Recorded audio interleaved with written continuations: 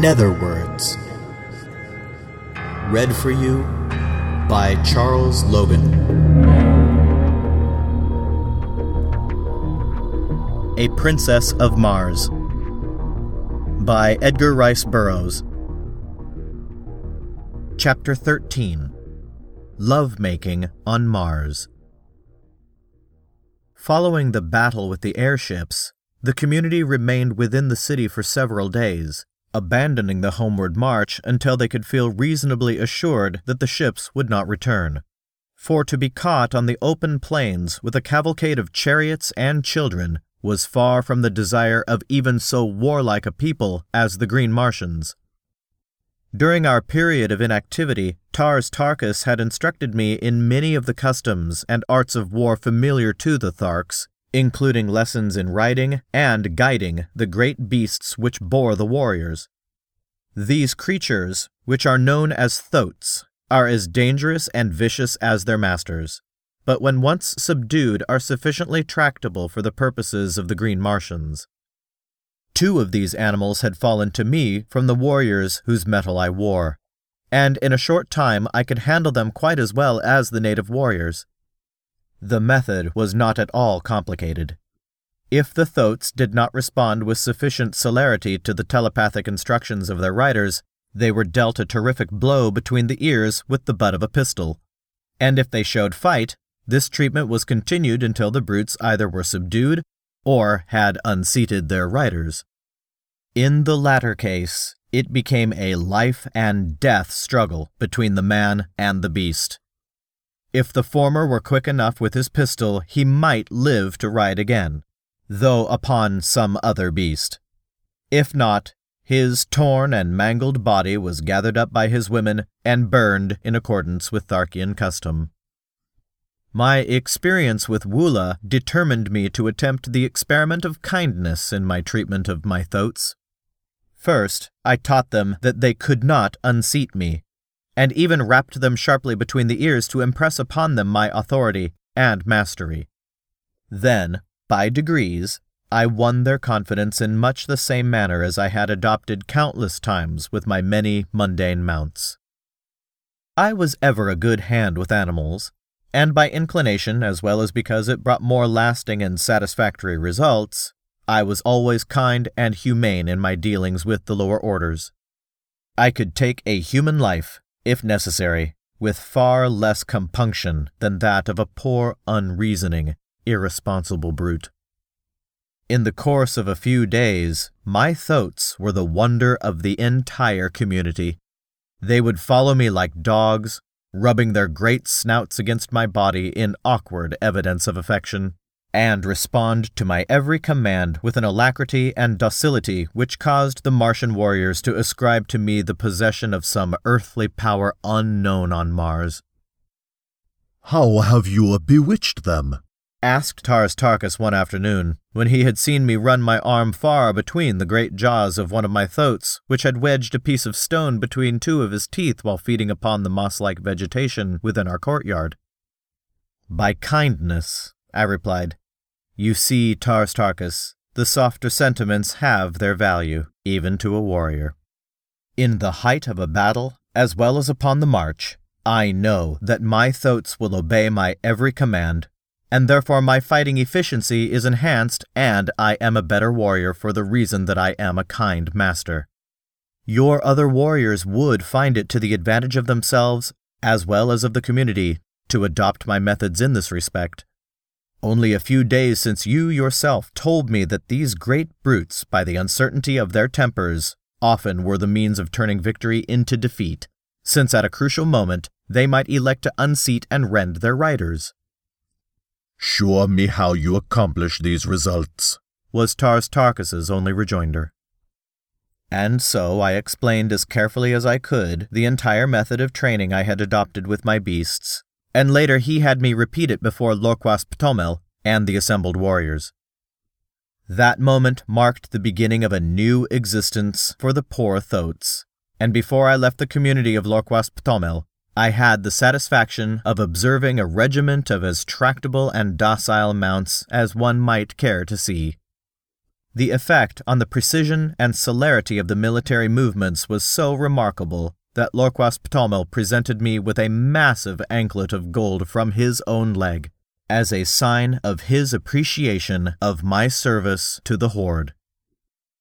On the 7th day following the battle with the aircraft, we again took up the march toward Thark, all probability of another attack being deemed remote by Lorquas Ptolmel. During the days just preceding our departure, I had seen but little of Dejathoris, as I had been kept very busy by Tars Tarkas with my lessons in the art of Martian warfare, as well as in the training of my thoats. The few times I had visited her quarters, she had been absent, walking upon the streets with Sola, or investigating the buildings in the near vicinity of the plaza. I had warned them against venturing far from the plaza for fear of the great white apes, whose ferocity I was only too well acquainted with. However, since Woola accompanied them on all their excursions, and as Sola was well armed, there was comparatively little cause for fear.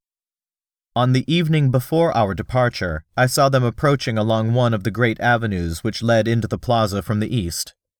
I advanced to meet them, and telling Sola that I would take the responsibility for Dejathoris' safekeeping, I directed her to return to her quarters on some trivial errand. I liked and trusted Sola, but for some reason I desired to be alone with Dejathoris, who represented to me all that I had left behind upon earth in agreeable and congenial companionship. There seemed bonds of mutual interest between us as powerful as though we had been born under the same roof, rather than upon different planets, hurtling through space some 48 million miles apart. That she shared my sentiments in this respect I was positive, for on my approach the look of pitiful hopelessness left her sweet countenance, to be replaced by a smile of joyful welcome as she placed her little right hand upon my left shoulder in true Red Martian salute. "Sarkoja told Sola that you had become a true Thark," she said, "and that I would now see no more of you than of any of the other warriors." "Sarkoja is a liar of the first magnitude," I replied, notwithstanding the proud claim of the Tharks to absolute verity. Dejathoris laughed. "I knew that even though you became a member of the community, you would not cease to be my friend. A warrior may change his metal, but not his heart, as the saying is upon Barsoom. I think they have been trying to keep us apart," she continued, "for whenever you have been off duty, one of the older women of Tars Tarkas' retinue has always arranged to trump up some excuse to get Sola and me out of sight. They have had me down in the pits below the buildings helping them mix their awful radium powder and make their terrible projectiles. You know that these have to be manufactured by artificial light, as exposure to sunlight always results in an explosion. You have noticed that their bullets explode when they strike an object?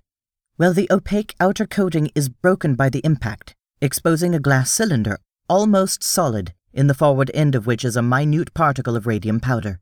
The moment the sunlight, even though diffused, strikes this powder, it explodes with a violence which nothing can withstand. If you ever witness a night battle, you will note the absence of these explosions, while the morning following the battle will be filled at sunrise with the sharp detonations of exploding missiles fired the preceding night. As a rule, however, non-exploding projectiles are used at night." Footnote: I have used the word radium in describing this powder because in the light of recent discoveries on Earth, I believe it to be a mixture of which radium is the base. In Captain Carter's manuscript, it is mentioned always by the name used in the written language of helium, and is spelled in hieroglyphics which it would be difficult and useless to reproduce. End of footnote. While I was much interested in Dejathoris' explanation of this wonderful adjunct to Martian warfare, I was more concerned by the immediate problem of their treatment of her. That they were keeping her away from me was not a matter for surprise, but that they should subject her to dangerous and arduous labor filled me with rage. "Have they ever subjected you to cruelty and ignominy, Dejathoris?" I asked, feeling the hot blood of my fighting ancestors leap in my veins as I awaited her reply. "Only in little ways, John Carter," she answered. "Nothing that can harm me outside my pride. They know that I am the daughter of 10,000 Jedaks, that I trace my ancestry straight back without a break to the builder of the first great waterway. And they, who do not even know their own mothers, are jealous of me.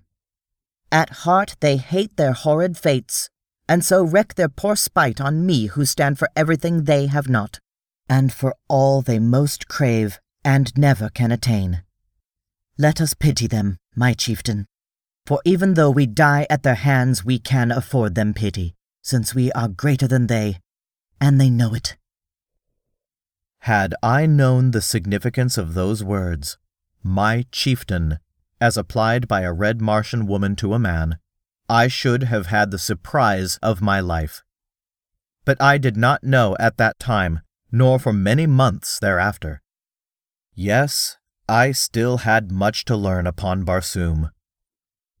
I presume it is the better part of wisdom that we bow to our fate with as good grace as possible, Dejathoris. But I hope, nevertheless, that I may be present the next time that any Martian, green, red, pink, or violet, has the temerity to even so much as frown upon you, my princess. Dejathoris caught her breath at my last words, and gazed upon me with dilated eyes and quickening breath. And then, with an odd little laugh, which brought roguish dimples to the corners of her mouth, she shook her head and cried, "What a child! A great warrior and yet a stumbling little child!"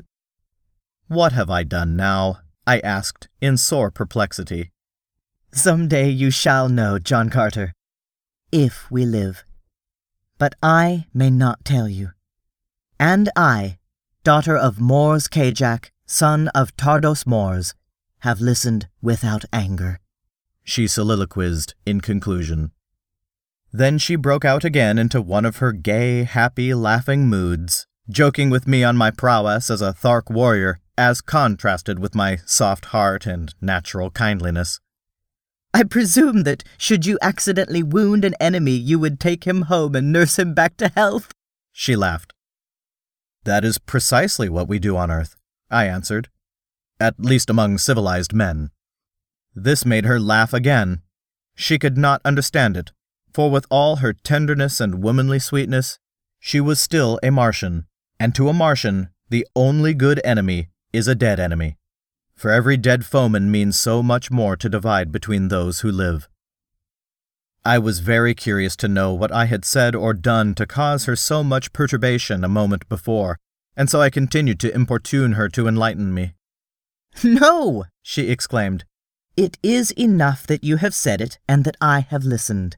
And when you learn, John Carter, and if I be dead, as likely I shall be ere the further moon has circled Barsoom another 12 times, remember that I listened, and that I smiled."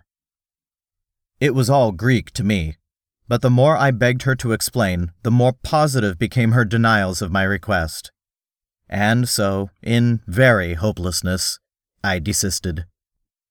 Day had now given way to night, and as we wandered along the great avenue lighted by the 2 moons of Barsoom, and with Earth looking down upon us out of her luminous green eye, it seemed that we were alone in the universe, and I, at least, was content that it should be so. The chill of the Martian night was upon us, and removing my silks I threw them across the shoulders of Dejathoris. As my arm rested for an instant upon her, I felt a thrill pass through every fiber of my being, such as contact with no other mortal had even produced. And it seemed to me that she had leaned slightly toward me, but of that I was not sure. Only I knew that as my arm rested there across her shoulders longer than the act of adjusting the silk required, she did not draw away, nor did she speak. And so, in silence, we walked the surface of a dying world. But in the breast of one of us at least had been born that which is ever oldest, yet ever new. I loved Dejathoris. The touch of my arm upon her naked shoulder had spoken to me in words I would not mistake. and I knew that I had loved her since the first moment that my eyes had met hers, that first time in the plaza of the dead city of Korad.